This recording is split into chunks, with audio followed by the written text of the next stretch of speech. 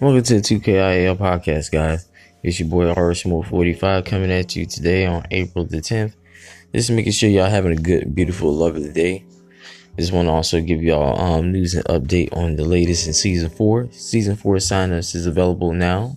All thing you have to do is Google search 2KIL Esports, and you should see 2KILesports.com pop up, or maybe you just want to go on your web browser and just type in www.2KILesports.com. Okay, guys, just tell y'all a little bit of the new features that's coming out to season 4. As you already been seeing, or if you haven't been following our Twitter, just make sure you go to our Twitter at 2KILNCBA. That stands for 2KIL College Basketball Association and 2K. Okay. And so if you have, so just make sure you want to go ahead and follow that page right now if you haven't. So the latest news on the Twitter, we have been promoting sign-ups here. Sign-ups have been open for the last 4 days to all upcomers 18 and older. And also for you Xbox One fans out there of the 2KIL College Basketball Association, we also have our 16-man tournament that you can sign up for. Entry fee for the Xbox teams is $25 for all individual players. For 18 and older on the PS4 side. And the reason why it's 18 and older this season, guys, is because it's covering your travel and hotel expenses. Basically, it's $10 to enter and $10 for the travel and hotel stay. Your drafted team get to go to the national championship. Basically, in the national championship, you would be traveling either by bus or plane. Haven't decided yet. Depending on the funds. Basically, you'll be traveling to Virginia Beach. You'll be staying at a hotel for free, funded by the by the 2KIL League. So guess what, fans? So guess what? You know what I'm saying? While you're at Virginia Beach, getting ready to play a game on the next day that will begin on May the 31st, guess what? You will have free hotel stay for a night or two. So you can't be the only thing you have to do is fund your way back home. Anything else, you make sure that you hit my DM if you have any other questions about that. Also, the cash pot is going to be at least about $1,800. That's what we're thinking about. He ranging between 18 to $2,000. That's what we're expecting. How much to pay in. All national championship teams who get to go to the who basically advances to the national championship have to buy their own esports jersey to represent in the 2KIL national championship. So basically, you have to buy you a 2KIL jersey where basically wear on game day at Virginia Beach, and fans enjoy your fans and network through the community. You know how that is. Brand yourself out through the community to make sure everybody knows your name. Basically, as I've been looking around, we are the only 2K league that basically branding ourselves outside of the gaming community than the NBA 2K league. So basically, we're trying to basically broaden our fans so the NCAA can see us, and so we can basically offer scholarships through esports in the 2K community. Because this could be a big chance, as you already know. Now scholarships is already being given out for esports. So if the 2K community can basically get funded through the NCAA to give out scholarships throughout the esport, then we could be able to make big changes right there and have eligibility chances for the NBA 2K League to drag people from colleges into the 2K League. All right, guys. So we're going to take a quick commercial break. We're going to let you hear off one of our all-star players from last season, Thiago LaFleur. Get to hear how season 3 was and how he think of the NCAA league is.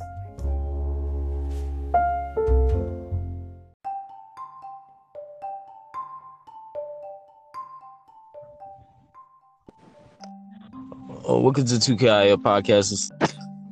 Chicago LaFleur. My mic was on acting up at that time. Can you say that again? Tell the fans a little bit about yourself. where you're coming from and everything. Right. So my real name EJ Haymore, from the south side of Chicago, 61st and St. Lawrence. Primarily known for like rapping and all that shit, but right now I play semi-pro basketball in Minnesota, so that's decent. All right, man, that's good, man. Yes, it's good. For Minnesota, what team in Minnesota you play for? The Minnesota Broncos. We're in the NBL, the Midwest Basketball League. It's worldwide. Last year we sent 52 dudes, 60-some people overseas. So I'm just trying to make my way. That's understandable, man. That's a blessing, man. I'm glad to have you on the podcast. At least get you out there a little bit more. Can you tell me? Thank you, my God.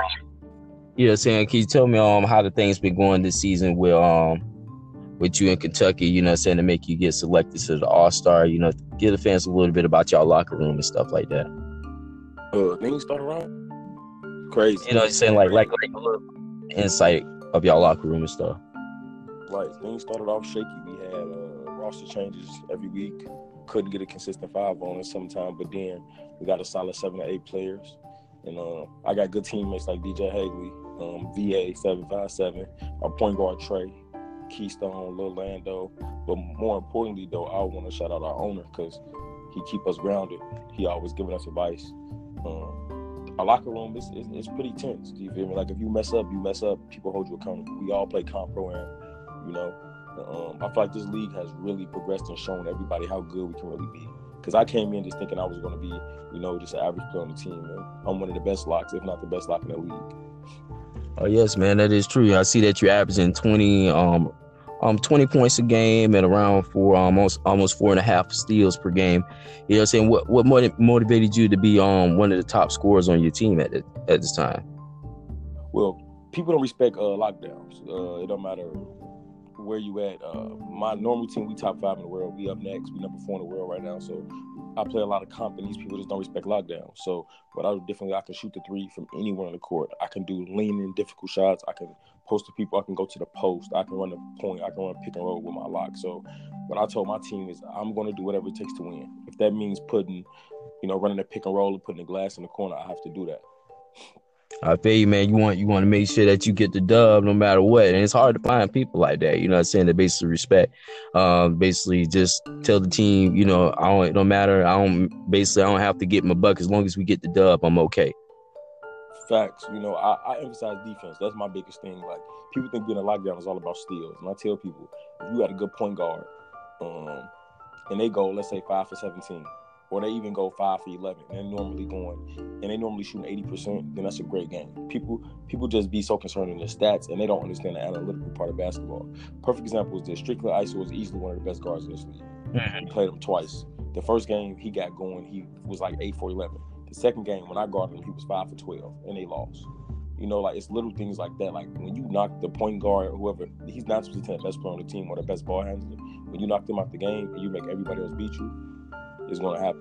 You know what I'm saying, bro? That's well spoken. That's well spoken. That's what I be trying to tell people the most. And that you can't put it no better than that, man, where he has said it.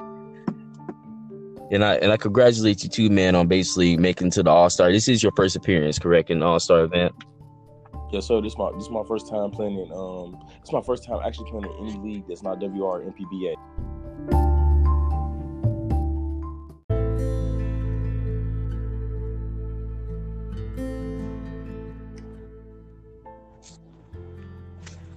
Oh, welcome back, bro. Had a quick commercial break. Do you hear me now? Yes, I do. Oh, okay.